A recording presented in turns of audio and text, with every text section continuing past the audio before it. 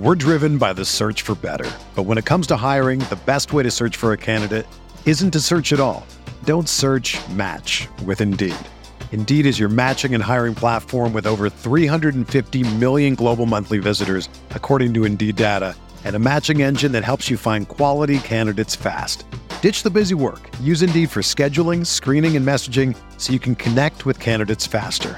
Leveraging over 140 million qualifications and preferences every day, Indeed's matching engine is constantly learning from your preferences, so the more you use Indeed, the better it gets.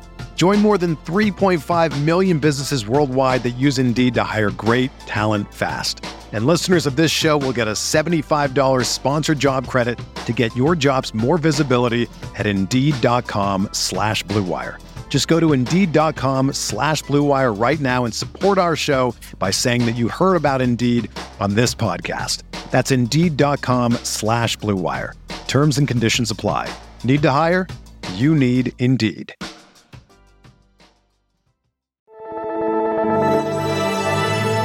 Blue Wire.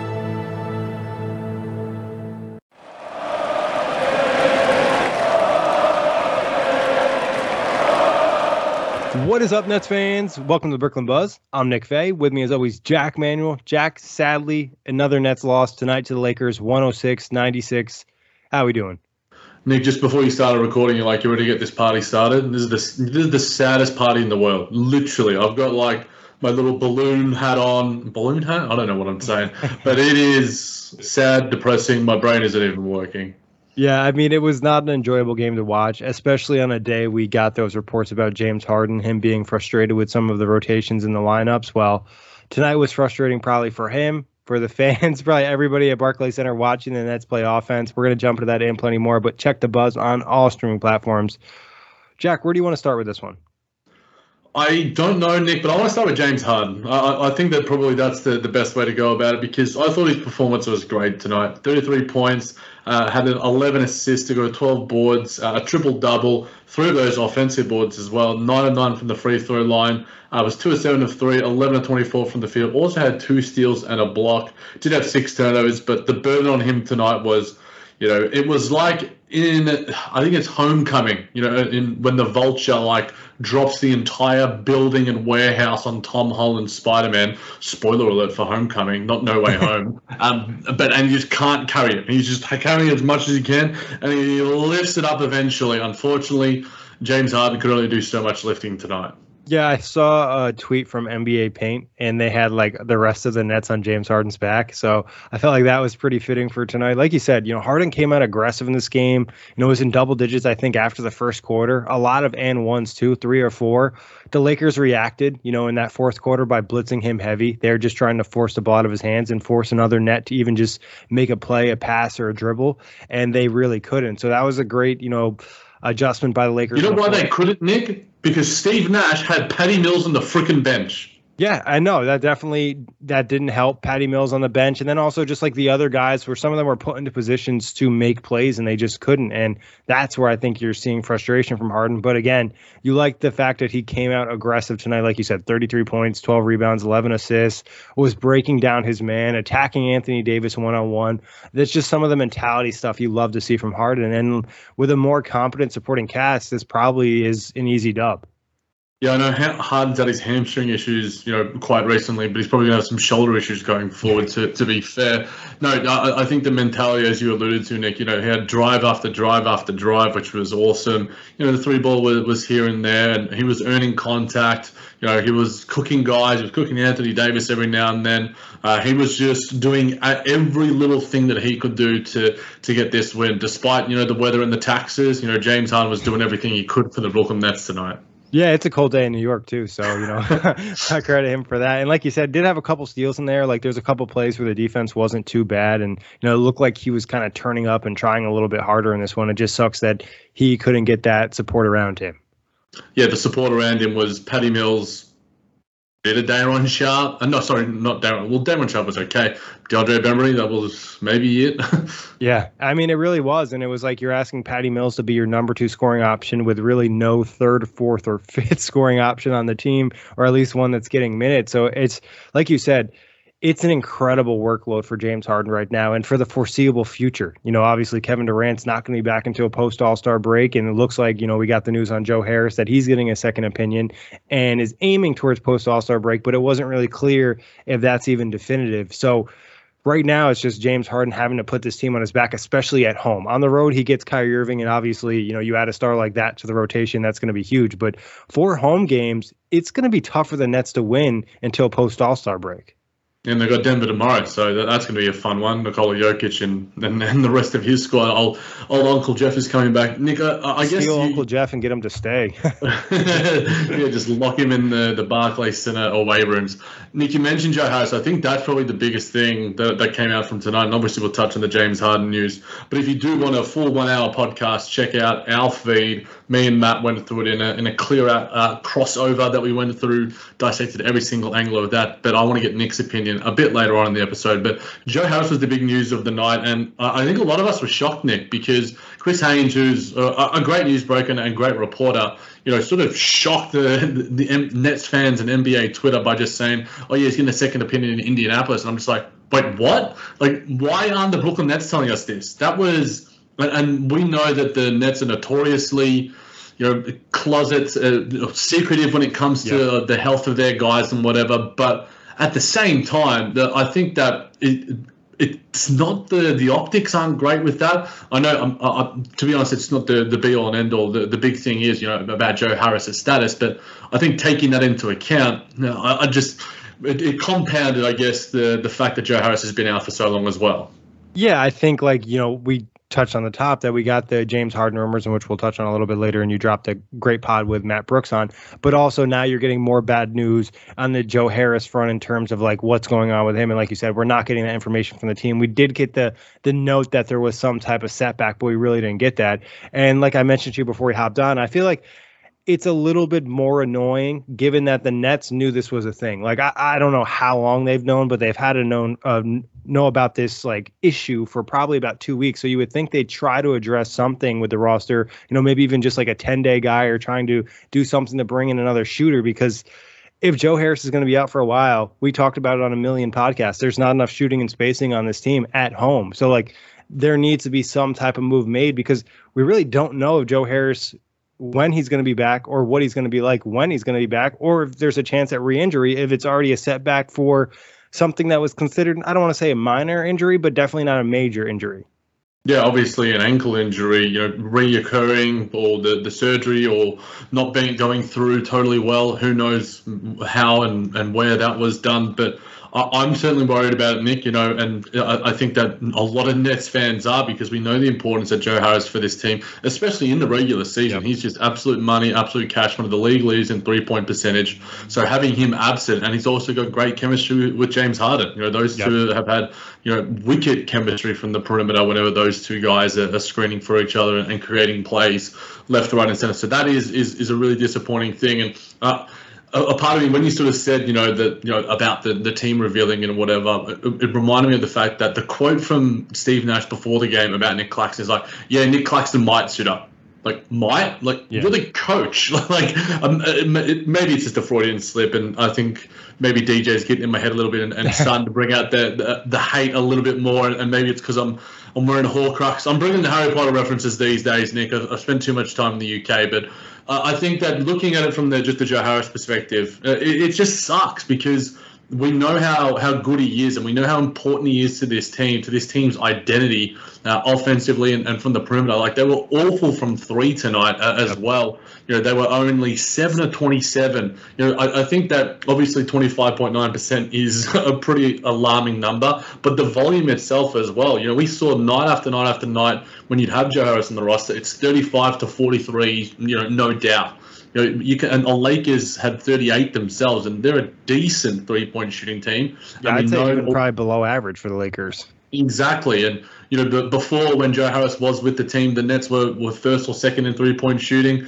Since then, they've been one of the worst, bottom five, quite easily. I remember at some point they were 29th. It might be even lower now, just because the sporadic nature of Kyrie Irving being there and Kevin Durant, obviously his injury and stuff. So Joe Harris's absence is pronounced because of the burden that it creates and everything else, the compounding effect on the other guys in the rotation. It means you have to play, Bruce Brown, James Johnson, DeAndre Bembry. And DeAndre Bembry has been okay from three this year. Yes, 43 or something around that sort of percent is a bit of a facsimile, or a bit of a mirage, so to speak. He's not that good of a three-point shooter, but he's certainly better than all the other guys that I just listed. And Blake Griffin, obviously, coming the last time he hit a three, to be fair. So I think that there's that compounding effect too, and obviously it means James Harden has to do so much, and the space for him to drive into the lane. And I think that's why his game was so good, because the Lakers were hedging hard. Like they were just like, all right, James Harden's not. It's going to be anyone else but James Harden against us tonight. And James Harden still had, an incredible game. LeBron James was probably the best player on the floor tonight, but James Harden was a pretty close second. Yeah, and I mean, I think the Lakers did a better job probably defending Harden than the Nets did defending LeBron. But getting back to the Joe Harris stuff, and this is kind of compounded because of the roster, leaning into a little bit more defense and size in the offseason, not necessarily having that Joe Harris backup. Patty Mills, similar skill set, but you expected both guys to be out there. So it is tough. It's having an impact, and you're just not going to win many NBA games in 2022 going 7-27 from three. You need to hit double-digit threes. Like you said, you need to generate more threes, and you need to shoot a better percentage, especially for a team that's not playing lockdown defense. And they weren't making the hustle plays tonight because the Lakers ate them up in transition. I think it was 27 fast break points. Yeah, it was a lot, and LeBron probably got 25 of them himself. I wanted to ask stretch, just to touch on it real quick, Jack, before I forget, that stretch in the fourth quarter where he got back-to-back steals for easy dunks, that was just kind of like pathetic. Obviously, the Harden one on the short roll, great read by him, but then the next one, James Johnson essentially pointing to Nick Claxton, like, here, I'm going to pass you the ball right here. Couldn't make it any easier for LeBron. Boom, easy dunk on the other end. That type of stuff, like, you just can't have, especially if you're opting to play the veterans over the rookies. No, exactly. So there's not much more I can say. That side probably says it all in a lot of the sense of the word. But Nick, I did see some people talking about Joe Harris's status, and obviously the level of frustration is pretty high for us. And some people even bring up the fact that the Nets should put him on. We heard about possible rumors about Joe Harris being on the trading block. Do you think now with this injury, it's more likely that the Nets could trade him? This isn't me saying it. I saw people on the timeline. I'm back to my Joe Harris stand-up somewhat. And I think him being absent is like, you don't know what you got till it's gone, in a lot of sense of the word. Do you think that makes any sense? I don't think it really changes much for the Nets. I mean, I could hear an argument for the other way, just given the Nets are kind of a class act organization that they don't want to trade, Joe Harris, why he's hurt. They were kind of, I feel like, skeptical of doing it last year with Spencer Dinwiddie. But you never know. If, the opportunity arises and the right deal is out there, sure, maybe they pull the trigger, especially if they, find maybe some more negative news. But I don't think it really changes much. I think the Nets prefer to keep Joe Harris. They're not really going to be able to obtain, a player of that shooting caliber, I don't think, at the deadline, unless something pops up that I'm not thinking of. But I think right now it's probably around the same, in my opinion. What about you? No, look, I can't say I've changed, but there were obviously mini rumblings. I don't know, I can't remember where they came from. Probably Bleacher Report or something like that. But a part of me also does think that the fact that he is injured, it's like a Miles Turner situation. It depreciates his value. If it's a good team that wants to trade for him, they're going to want him to be healthy. And the Nets are trading a guy who is a distressed asset, to use the sort of fancy terminology that you probably use a lot more often than I do. I hope you're proud of me for using words like that, Nick. You're always pretty switched on when it comes to this trade stuff and the cap mechanics of it all. So, I think that maybe that decreases the likelihood. You could look at it from that sense of the word too. But whatever does happen, we all want Joe Harris back in a Brooklyn Nets uniform sooner rather than later. And hopefully it's post-All-Star break, and it is soon. And when you get him and KD back fit and firing. We got news about that too, but that wasn't really news. It was just like sort of repeated of what we probably already thought given the timeline. So hopefully those two are back soon, because it would certainly help having those two playing some extended minutes rather than Bruce Brown and James Johnson. Yeah, I mean, that's really it. It's not only you're getting back the superstar, a superstar in Kevin Durant and a superstar role player in Joe Harris, it's who you're replacing them with. And no disrespect to Bruce Brown, he's just having a really bad season. He's just not feeling himself offensively, missed multiple layups tonight. James Johnson, occasionally he'll have a good game, but you can just kind of see the age is catching up to him. So replacing those two guys out of the rotation, and then even just limiting the minutes where you're playing non-shooters. Like we're talking about Kevin Durant, one of the greatest shooters of all time, and then you're adding Joe Harris, who's been one of the best three-point shooters in the NBA the last couple seasons, with guys who are essentially non-shooting threats. Yeah, the Bruce Brown missed shots tonight were egregious. I think I've used egregious the past couple episodes. They were like awful, bad, like you mentioned. They were just. It was not a 3-year-old could hit those shots. It's the first thing you learn when you play basketball is how to hit a freaking layup. And one of them was like there was at least a guy in the paint.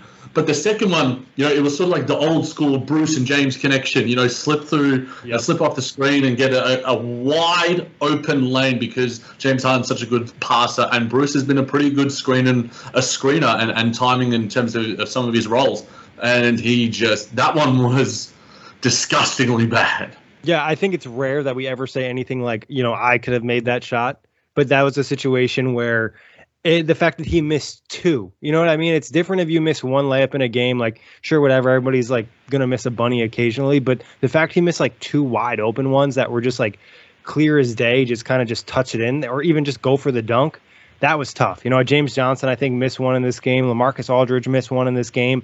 It's just like, we were kind of talking before we hopped on. It's like the Nets didn't need to play a perfect game to beat the Lakers because the Lakers aren't that great of a team, but they just needed to play well, and they just didn't do that. They just missed too many opportunities, give it to missed layups, to missed free throws, missed wide open threes, playing bad transition defense, mental mistakes. That was really the issue in the game. It's not like the Lakers lit the world on fire. Like, they played okay. When you have 3.5, I'm going to say a half because I thought Clax was good, but he only played 17 minutes. A half players out of your 11 rotation players playing good basketball, you're not going to win games. It doesn't matter if it's against the Los Angeles Lakers or if it's against, a team like the Detroit Pistons or the Orlando Magic. It's probably more likely to happen against those teams, but you need to be much, much better. And, shout out to Patty, DeAndre Bembry, and Clax, who I thought was pretty solid with some of the things that he did not tonight as well. Yeah, I thought Kessler Edwards was pretty good too. Like, I didn't think he was bad. I mean, defending LeBron James for a Kessler Edwards is going to be tough. You know what I mean? And, he did make a couple shots. I thought defensively he had a couple nice plays in there in terms of like help defense. But like you said, you have Patty, you have Clax, you have, Bembry giving you some good stuff. But you look at all the other guys that just couldn't give you much of anything. Like we said, Bruce Brown, James Johnson, LaMarcus Aldridge really didn't have a good game either. Day'Ron Sharpe did some things okay. Cam, we only saw in the first half other than garbage time, and then when we did see him, he didn't play well. And Blake obviously did not play. We got some magical Javon Carter minutes in there too. So it's just, like you said, when you have limited players playing well, it's like, I'm not sure what you can really do. And it's, I'm not defending Steve Nash because I don't think he coached super well this game, but it's just like, I don't even know where he was supposed to turn in this one to make it, a better result. No, I agree. There's only ancillary things he could have done. I was on the Spaces with Saint of Nets Kingdom. Check out his YouTube channel and the Next Kingdom with AJ. They do some great stuff. And I was pretty angry about, again, an 11-man rotation.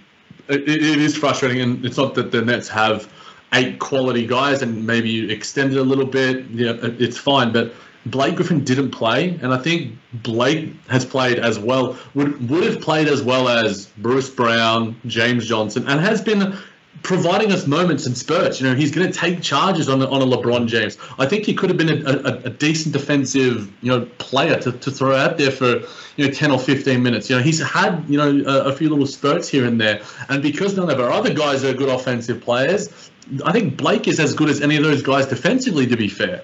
Yeah, I mean, you could make an argument that he's just, I don't think either, like, a lot of those guys played well defensively, and Blake would have probably been at that level, had the opportunity to possibly take some charges or even just make some hustle plays on the floor. And I think that's what they needed tonight, was a little bit more juice. And, Blake could have been that guy. Would he have won the Nets the game? Probably not, but there was an opportunity maybe for him to be more effective than somebody like a James Johnson. And also one thing I think Blake does pretty well is he's good as an outlet. When James Harden was getting those double teams, Blake's pretty good at trying to find a path to get the basketball. Yeah, and when you say replace Javon Carter with Blake Griffin or James Johnson with Blake Griffin, and it's not Bruce Brown, Blake Griffin, and Javon Carter, it just feels like that Steve Nash finds new ways to infuriate Nets fans, including myself. Steven. I need to keep referring to him as Steven whenever he makes me angry and he doesn't do good things, because he didn't do good things. And he also said tonight, I think it was after the third quarter, and then I think Chris Haynes was asking him, I think the Nets were 5 of 23 from three after the third period heading into the fourth. And, Chris Haynes asked a legitimate question. He's like, what's going on with the 3-point shooting? And he's like, well, it helped to have Kyrie Irving, Kevin Durant, and Joe Harris. It's just like, why are you saying that shit? Like, surely that doesn't fill fans with any confidence. And if I'm a player and I see that, I'm just like, so my coach isn't backing me either. He's meant to be the player's coach. I thought that was, maybe I'm looking too much into it. I think it was it came across as a cop-out. It did. You know what I mean? It's like, here's the thing, Steve Nash. You're a coach of an NBA team. You're not necessarily going to have a full roster all the time. Yeah, injuries have sucked, and the whole Kyrie thing is not something you typically deal with. But it easily could have happened that, Joe Harris is injured, Kevin Durant's injured, and Kyrie Irving sprained his ankle in the last game and wasn't playing. You know what I mean? That's all plausible things that could have happened anyways. So I feel like he needs to take more responsibility in trying to create something. And yeah, I'm not going to lie, the roster right now and the tools aren't great, but I feel like there has to be some level of, we can get this done. We're going to set something up. I feel like that was more so the mentality during that pre-COVID break, and then those couple games after COVID. The Nets had a lot of bad rotations and bad lineups they had to put out there. They still found ways to win the game. Right now, it's kind of like they're not making those extra plays. They're not playing with that same level of energy and want to win attitude. Yeah, and I think at the other time he was mic'd up, he was sort of saying, just real basic. I know that they always put the basic stuff out there, but it was just like, we haven't played a lot together, but good energy, keep rebound, all that sort of stuff. And it's just like, again, it's a cop-out sort of thing. It's just like, no, don't say we haven't played a lot together. There are no excuses. This is an NBA team. You're versing another NBA team. You are out there to win games. Your job is to make it work, or find a way to make it work. There's going to be a way. Or give yourself a chance to win the game. You know what I mean? You're not always going to win. The roster isn't great, but it just felt like they weren't necessarily giving themselves a real opportunity to win. And again, Nash is not the reason they lost the game. We just listed numerous players who didn't play well, but it's the combination of all this just makes it that much harder to win. No, exactly. And it's just it's like losing before you've already won, and these things are being said in the third quarter where, the Nets went on a little bit of a run, and it was just okay, maybe they're in this. And when the Nets went on a few runs here and there from, timely Patty Mills threes or, James Harden being otherworldly, it was just maybe the Nets have got something here. But then obviously something happens and, it was a turnover or some poor defense or, guys missing some open egregious shots, as we've sort of alluded to. But yeah, it is all of the factors compound to each other to make a lovely shit sandwich. We're driven by the search for better. But when it comes to hiring, the best way to search for a candidate isn't to search at all. Don't search, match with Indeed. Indeed is your matching and hiring platform with over 350 million global monthly visitors, according to Indeed data, and a matching engine that helps you find quality candidates fast. Ditch the busy work. Use Indeed for scheduling, screening, and messaging so you can connect with candidates faster.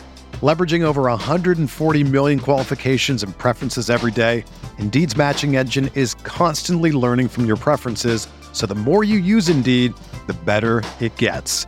Join more than 3.5 million businesses worldwide that use Indeed to hire great talent fast. And listeners of this show will get a $75 sponsored job credit to get your jobs more visibility at Indeed.com/Blue Wire. Just go to Indeed.com/Blue Wire right now and support our show by saying that you heard about Indeed on this podcast. That's Indeed.com/Blue Wire. Terms and conditions apply. Need to hire? You need Indeed. With everyone fighting for attention, how can your business stand out and connect with customers? Easy, with Constant Contact. Constant Contact's award-winning marketplace platform has helped millions of small businesses stand out, stay top of mind, and see big results fast. It's okay if you don't know much about marketing. Constant Contact's writing assistant tools and automation features help you craft messaging and say the right things at the right time. I use this to help write and send my email newsletters, and you should too. So get going and start growing your business today with a free trial at ConstantContact.com. Just go to ConstantContact.com right now. Constant Contact, helping the small stand tall. ConstantContact.com. Say that 4 times. I mean, even the Lakers scored 14 points in the fourth quarter. Like, they scored 14 points. The Nets scored 18, but 14 points from a team in the fourth quarter just screams comeback. Like, most of the time we're going through the box score and a team scored 14 points or under 20 in the fourth, they probably blew some type of lead. The Nets had plenty of opportunities. What did the Lakers go 0-5 to start? Yeah, 0-6, I think it was even. Yeah, it's just like, there just has to be some type of way to generate offense. And, some of it is just the way the team is constructed. The offense is going to be more so generated from the stars and what they can do and actions off of them. But at times you have to coach and find ways to put guys in a situation where they can have some success offensively. I think another issue in this game was like when Harden was on the bench, they just could not find a way to really generate shots other than transition opportunities or just like mismatches. It was just a lot of like guys running around the floor trying to set an off-ball screen for Patty Mills to take a contested shot. No Cam Thomas and no LaMarcus Aldridge in those situations. And those would be the two guys that you look at as, oh, wow, like maybe they can generate offense on their own a little bit. Yeah, and then it seems like Steve Nash knows the answer after the fact. Like, what we always sort of speak about, proactive and reactive. Steve Nash, for 80%, again, just throwing out a number, of this season, has felt reactive in so many instances. It takes him until the third quarter to realize, okay, this rotation isn't really working. This combination of players isn't really working. This combination of players is working, so let's continue to roll with that. And, we heard James Harden be probably as frustrated as we are in some of the reports from Jake Fisher today. I don't blame him by any stretch at all, because it's just like, and Matt Brooks put it out there, where it's just like, okay, when James Harden's off the floor, the best offense with what the Nets currently have is Patty Mills and LaMarcus Aldridge. They have clear chemistry. Patty Mills knows where LaMarcus likes his shots. LaMarcus is a real nice offensive hub, and he can do a little bit of pick and roll, pick and pop with those two. But he didn't play them together. It was just like you've got like James Johnson out there instead, and you got Bruce Brown or Daron Sharp. It's just like, come on, man. Clax was out there, and it's like you think you try to match up Clax's minutes with Harden because obviously they're effective as an OOP option. It did like it feels like really for so many games, or at least since I've been back, and I've been listening to the pod obviously pretty relentlessly since I've been overseas as well. But it just seems like it takes Steve Nash way too long to impact the game as a coach, and he's just like letting things happen.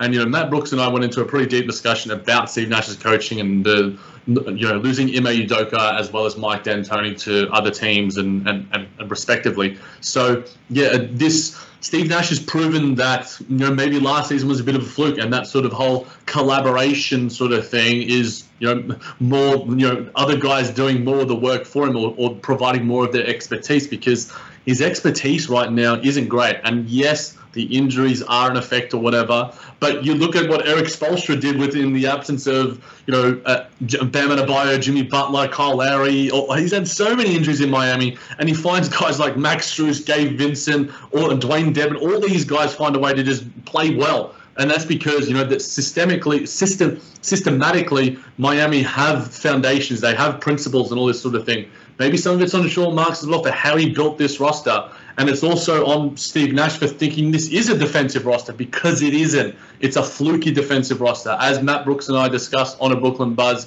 when we had a little bit of a break and we dived into some stats, and the Nets, were one of the best opponent three-point shooting teams.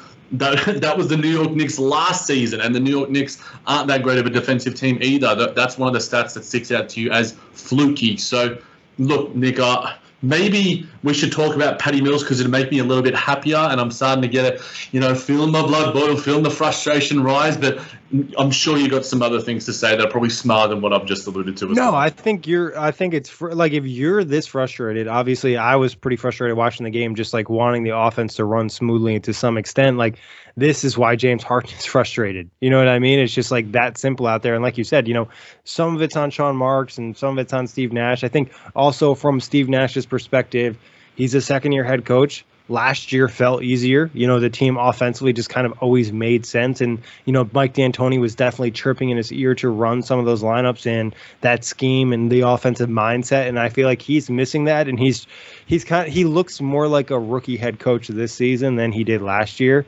And like I said, the job is definitely harder given he's missing the assistants and injuries and the COVID stuff. But, you need this to kind of be figured out, hopefully by, postseason time, or that's where it becomes a real issue. And obviously you want to win as many games as you can in the regular season, but right now it's just like you're not sure what's good with Steve Nash and like where he's at in terms of like his viewpoint on the team, because I brought it up to you, I brought it up to Lucas. It's like 2 months ago you were claiming like, we need Kessler Edwards, and then finally he plays Kessler Edwards, and now he's leaning into him 30 minutes a game. It's like you've been the one watching this guy at practice. You know more about Kessler Edwards than any of us know about Kessler Edwards because you're his coach, and it just like took you that long and the opportunity of like 5 guys being out for COVID for him to actually play and get the opportunity, and now he's on the floor. It's just like he seems very unsure with what he has with his team. And some of that could just be like the team's out of funk and not playing well, like a lot of guys are. Before we hopped on, we talked about it. Like 2 probably of their top 7 players from last year, and Bruce Brown and Blake Griffin, regressed drastically. They went from being good 6th and 7th man off the bench to probably being guys that you're not sure if you want in your rotation. Yeah, no, it's a really fair point. As well as that, Daron Sharp plays, 5 minutes, gets 45 million boards, and then is off the floor. Now, yes, AD was cooking him a little bit, but he was still +4 on the night in those 11 minutes. So when he was out there, decent things were happening for the Nets offensively at the very least. So I don't understand why 11 minutes, it's so limited for him. It seems like the leash and the trust for Daron Sharp and Cam Thomas is so little in comparison to a Bruce Brown or a James Johnson, or even a Siobhan Carter at times earlier this season. He even got some run tonight. It just feels like, okay, well, hold all guys in the rotation to the same standards. If James Johnson is going to take some bad shots, if Bruce Brown's going to miss some things that are just so blatantly obvious, then why are they getting 20 and 20? Why are they getting 24 minutes and 20 minutes respectively, 21 minutes respectively?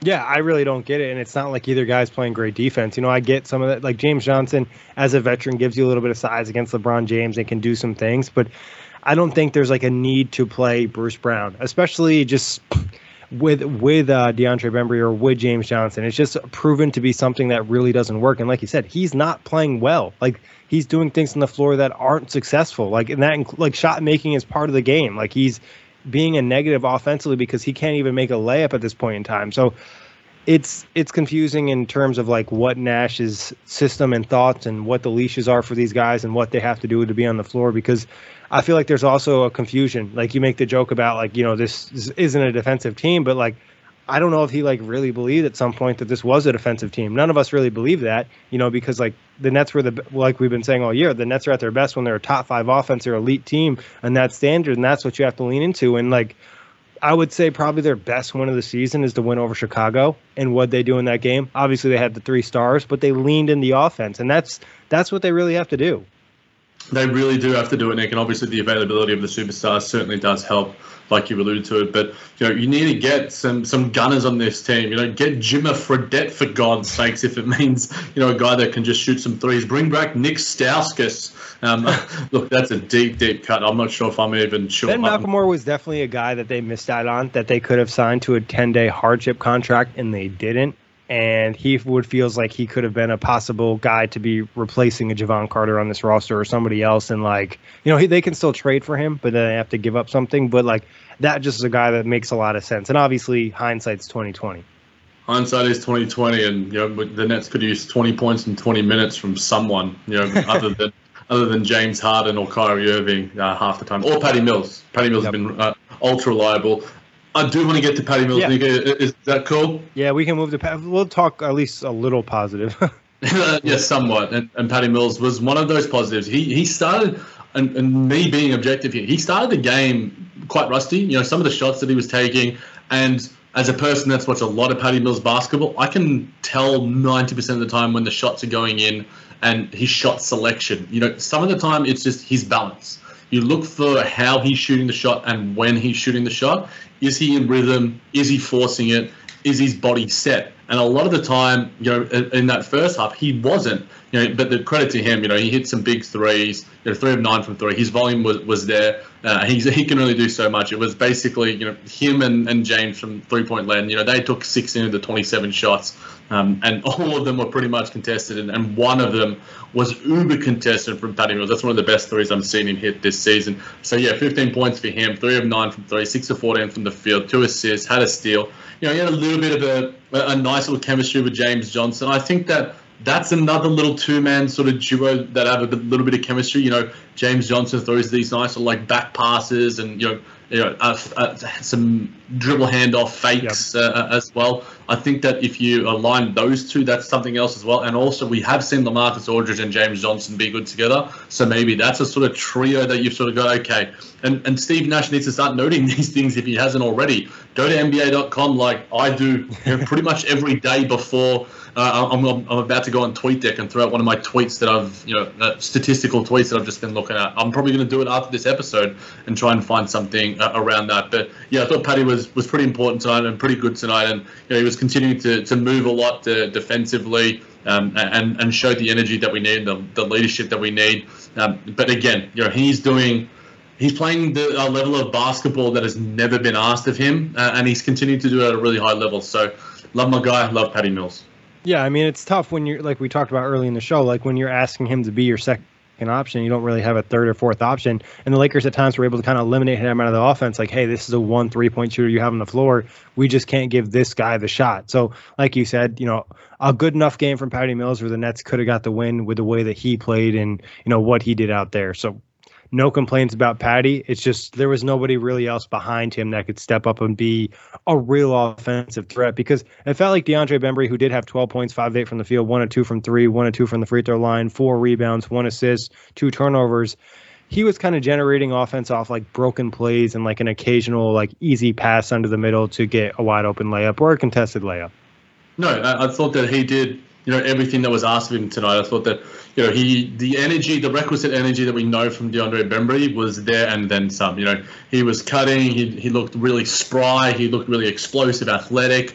He was doing a lot. And there was one drive that he had, I think, off the catch that I was really impressed with. It's just like he's a better offensive player than Bruce Brown. He's a better offensive player than James Johnson.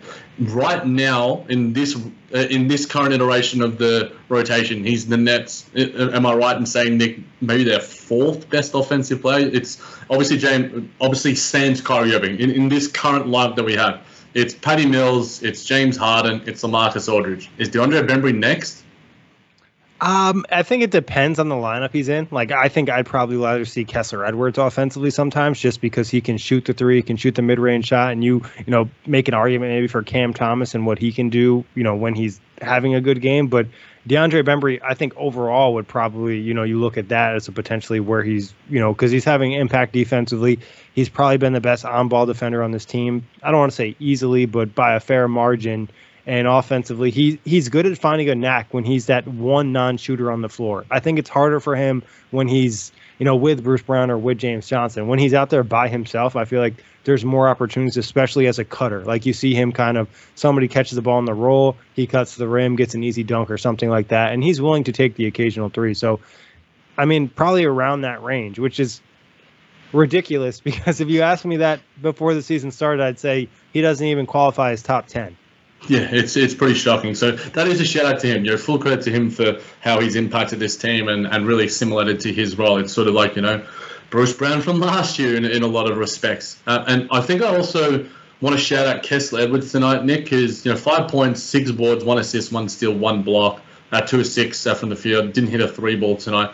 I thought some of his defense, obviously, he was guarding LeBron James. I don't think his defense was that bad on LeBron. I think LeBron was just hitting some really, really hard shots. I think that he was better on him than, James Johnson and Bruce Brown and some others. But some of his help defense, I thought, was really, really smart. And, it just shows that he has a really high defensive IQ. I think that this was probably one of the better defensive performances from Kessler Edwards. And we're saying that for a guy that was taken with the 44th pick in his rookie season. So he is a heck of a 3-and-D player. And he is so important to what the Nets do. He had to play 33 minutes. He was second in minutes tonight behind only James Harden. That's probably going to be the case if he's not in foul trouble. Yeah, I mean, I love the way Kessler plays and the experience he's getting. And I thought against LeBron on the perimeter, he did pretty good. But when he got him in the post, obviously the size, the veteran savvy, he was able to kind of take advantage a little more. You mentioned the help defense. He had that great rejection. I think giving Day'Ron Sharpe help on Stanley Johnson just came through with that. And it's just like you're seeing him have impacts on the game from multiple angles. I think he also hit like a semi-contested pull-up mid-range shot in the first quarter in this game too. Like it wasn't wide open like the other ones were in the past. So, just continue to get him reps and experience, because out of all of the rookies and out of all these like fringe rotation guys or guys that weren't in the rotation last year, he feels like a guy that could truly be in the playoff rotation. Like he, maybe not as a starter, but as a bench option, come in and play a couple minutes. Like he's getting there, and every rep in every game, especially if he's playing 33 minutes, like that's good experience. Yeah, outside of Nicholas Claxton, he is the Nets' best defensive player. Obviously when Kevin Durant's there, he's probably maybe the best defensive player. You can make an argument with Claxton when he's fully fit and firing, but that's saying something. Rookies rarely impact the game defensively because of just the speed of the game and the rotations and all those sort of things. But the X's and O's of Kessler Edwards, it just shows that he's really, really good. And high energy and effort. Yep, absolutely, and athleticism. Continuing to rebound the ball incredibly well. Had some nice little rebounding highlights. Nick, was there any other players or things you wanted to touch on? I'll ask you about Cam Thomas. Do you think that Cam Thomas should have got a longer leash tonight, or do you think that these sort of little mini spurts where he doesn't play well and he gets yanked from the court is a better way to sort of teach him and develop him? Where do you stand on that? Yeah, I think this is a situation where you just probably have to play Cam even if he's playing bad because you need the skill set. He's essentially one of the only other ball handlers on this team other than James Harden right now at home. Like Patty Mills obviously can ball handle and he can do a little bit, but like Cam has the ability to create. It sucks that he had a bad first half, but maybe you play him in the third quarter, give him a short leash. If he makes a few plays, leave him out there. If he doesn't, go back to the rotation you wanted to. But I think just given the lack of offensive pop on this team, like we've discussed, they scored 96 points, including 18 in the fourth quarter and 7 threes on the night. Like Cam is a guy that you hope that maybe you could just put in, hits a couple mid-rangers and gets hot. He might be able to give you a quick 8 points in a quarter. We've seen that happen. And like, I'm not saying, Cam Thomas is this great player and that he doesn't make a ton of mistakes because he wasn't good in the first half. But in this situation, you have to try things that aren't ideal because your roster right now is not ideal. Yeah, I think he looks best when he's playing with Patty Mills rather than James Harden sometimes. James Harden, I think, can, obviously be a bit of a heliocentric sort of style of offense, and Cam Thomas doesn't look great as sort of a catch and shoot force, Yep.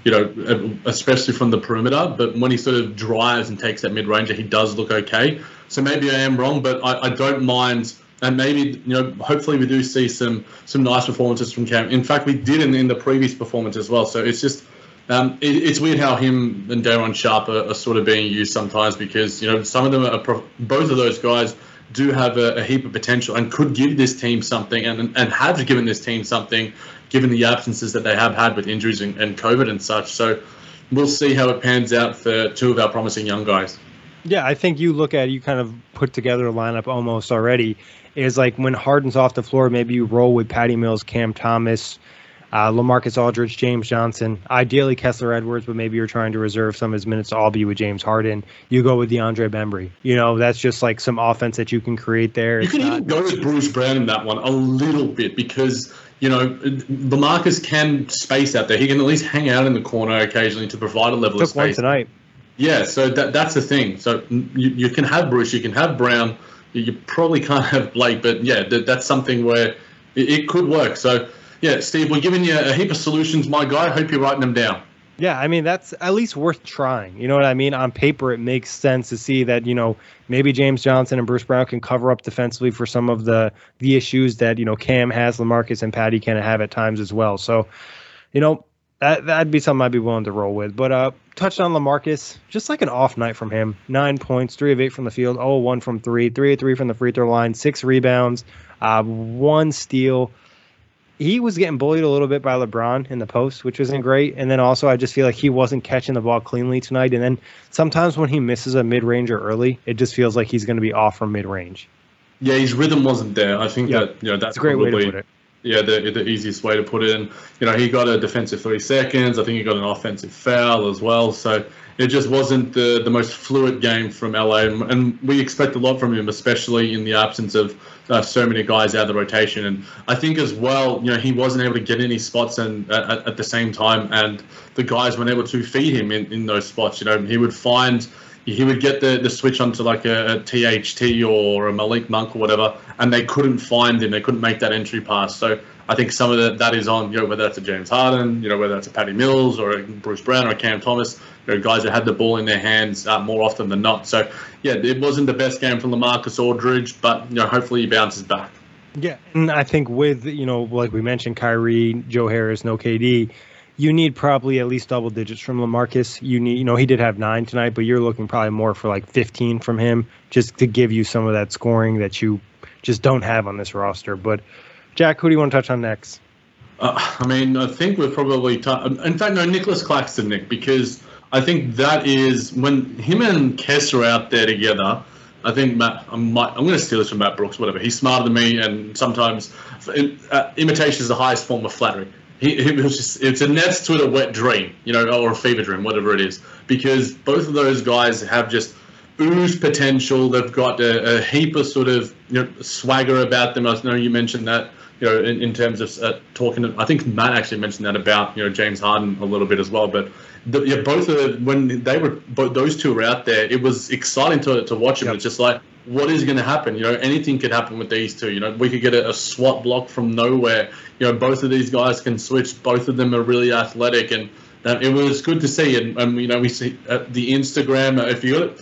If you want to know when Nick Claxton's coming back, then just follow him on Instagram. It seems to me that he reveals his return and probably knows a little bit more than what Steve Nash does, apparently. So, no, I thought Nick Claxton, 6 points for him, also had 7 boards, 3 offensive boards. Didn't get a block or a steal, was 3 of 6 from the field, didn't hit the free throws. In the short roll, it's where he's still looking a little bit shoddy, and I think that's where he's lost. He did make one good pass tonight.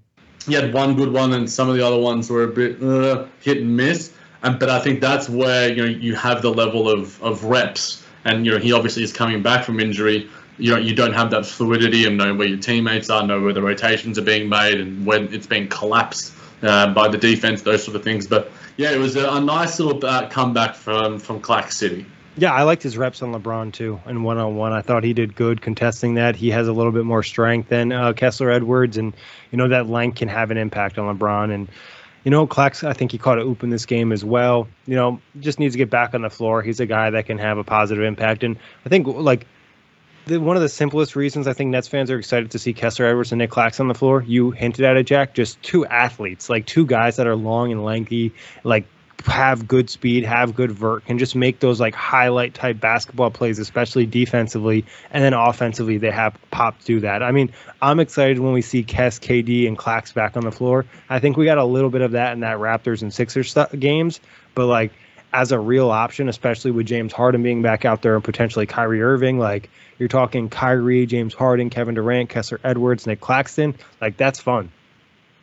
No, definitely. Nick, and because we've been talking for so long, I don't know if it's been so long, sometimes time is a relative concept, but we've got some comments from James Harden in terms of the reports and such. So Christian Winfield of the New York Daily News asked James Harden about obviously the reports from Bleacher Reporter and Jake Fisher that came out tonight. James Harden denies the report evolved around him, expressed his frustration outside the report because of the lack of winning. And this via Chris Mulholland.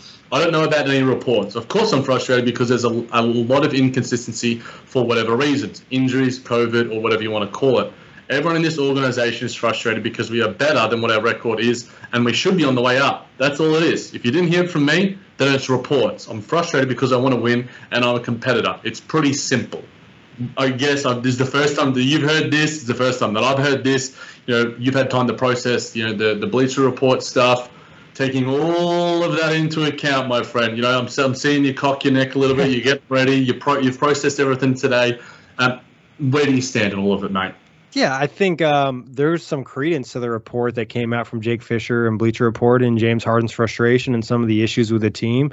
And he kind of pointed that out during the post game. Not to say that he wants to leave the Nets, but there's definitely frustration with the team. There's no reason not to be. We talked about it, the rotation in the lineups tonight, the amount of workload he had to have just to be in the game, not even win the game. We're talking about just for the Nets to hang around at the 10 point is not great.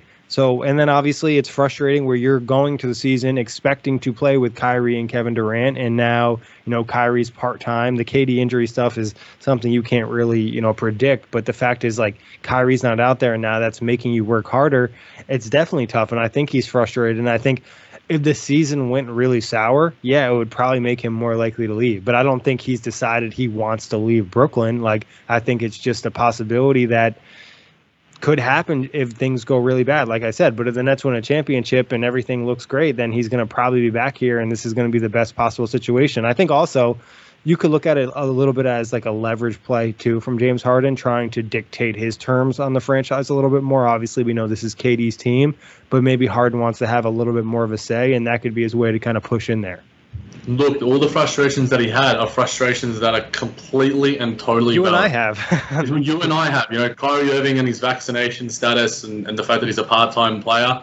I think James Harden signed up to have Kyrie Irving along for him for the ride for more than 41 games. Kevin Durant's injury is something that's out of control. The rotations, well, Steve Nash isn't necessarily using him as best as he can. He's not necessarily placing the right spacing rollers around him. And again, the injuries and the current kettle of fish that are in front of him, you can't necessarily totally do that. But we do know that what the Nets do there's guys there that you can find success alongside him. So I think what I take from that main quote there is, I don't know about any reports. I think he might not. Like, I don't know if James Harden's got a Bleacher Report, notifications, on his iPhone 14. He's probably got the newest one. But I think the main one that I take away from it, Nick, is he said, of course I'm frustrated because there's a lot of inconsistency for whatever reason. And he says injuries, COVID, or whatever you want to call it. That to me shows that the parts of the Jake Fisher report where he's frustrated about Kyrie, frustrated about the rotations, maybe frustrated about the taxes and the weather. I don't think that's necessarily, The weather one probably seemed like the most irrelevant of them all, especially if it's like he's going to Philadelphia. It's literally the same exact weather for the most part. Yeah, I think Will Jackson posted like screenshots of the weather, and it was like 38 Fahrenheit, today over there in both cities. So, but yeah, I think, am I wrong to sort of analyze that as being the main part of, his response? Yeah, I mean, I think he's frustrated. Like, I think it's clear. I think you could argue that maybe the people who leaked this information to Jake Fisher interpret it in a different way, or maybe they have a mindset where they want him to get to Philadelphia or get him to Daryl Morey, where Daryl Morey obviously rides really hard for James Harden. But everything, the reason that the article made sense was that things in the article were just almost common sense. Like, obviously he's frustrated. He's not, having an easier season. And I think also some of it's compounded from the fact that James Harden's frustrated with his play this year. Like, he isn't playing his best basketball. The officials have played somewhat of a role in that. He's coming back from a hamstring injury, the first serious injury of his career. I don't want to say like the most turmoil or the most like uphill battle he's had, but it's definitely not the easiest season in the James Harden career. And he's done a lot in Houston, but I think one of the reasons I think he wanted out of Houston was he was sick of being the only engine of the team. Definitely, and he's playing that exact role for the Nets tonight, and he did it too. It was, emblematic of, the previous version of James Harden. So, yeah, that was certainly something that I think a lot of people will, read into and whatever. It was good to know that, James Harden was made available tonight and was able to, front up to the Nets media and such. So, kudos to him. But, Nick, any other things that you wanted to touch on, mate? No, I think it's been a pretty blah day for Nets fans. Jack, you got one more thing? I do have. I'm scrolling the timeline and finding quotes central. James Harden denies having any problem with Steve Nash's rotation and dismisses reports. Did you guys hear that from me? But he admits he's just frustrated with the Nets record and a short-handed state. So, yeah, maybe. I think also he could be frustrated with the play of the level of play. Like, guys aren't playing well. Like we talked about, Blake Griffin regressed substantially. Like, Bruce Brown is falling off a cliff, and they're both guys that played well with James Harden last year, and they're just not getting that. And also just like even James Johnson from like month to month. Like, last month he had some good basketball moments, and this month it just feels like he's all over the place. So there is a lot of inconsistency and flux for a team that's, aiming to win a championship this season. Steve Nash also did say that Joe Harris getting a second opinion on his ankle is standard and happens all the time. probably is, but you could have told us, mate. It also, like, the way that it was reported didn't make it seem so standard. You know what I mean? It made it seem like this was a new setback upon of the other setback that had already happened. It's a little confusing, and that's why sometimes it's best to just hear it from the source or get some type of update. No, exactly. So, look, I think that, we got lucky with finding a few quotes here and there post-game, Nick. It's sometimes we record too quickly and we're not able to get through it all. And the Nets media did a good job providing us with those quotes and questions. So, yeah, it's going to be an ongoing issue. And I think that the main thing is, listen to the Clear Out / Brooklyn Buzz crossover.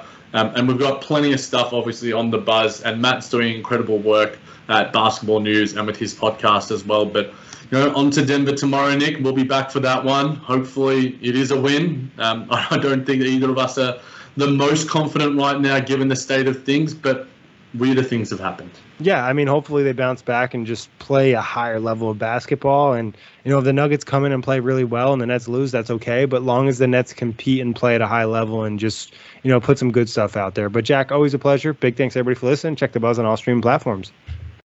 Whether you're a world-class athlete or a podcaster like me, we all understand the importance of mental and physical well-being and proper recovery for top-notch performance.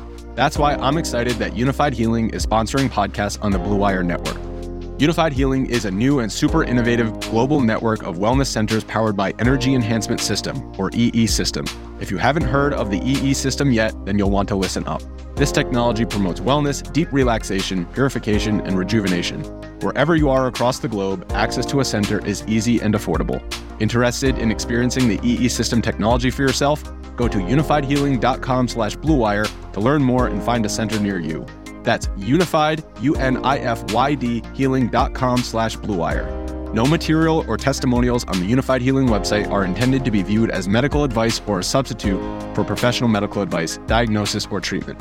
Always seek the advice of your physician or other qualified healthcare provider with any questions you may have regarding a medical condition or treatment and before undertaking a new healthcare regimen, including EE System.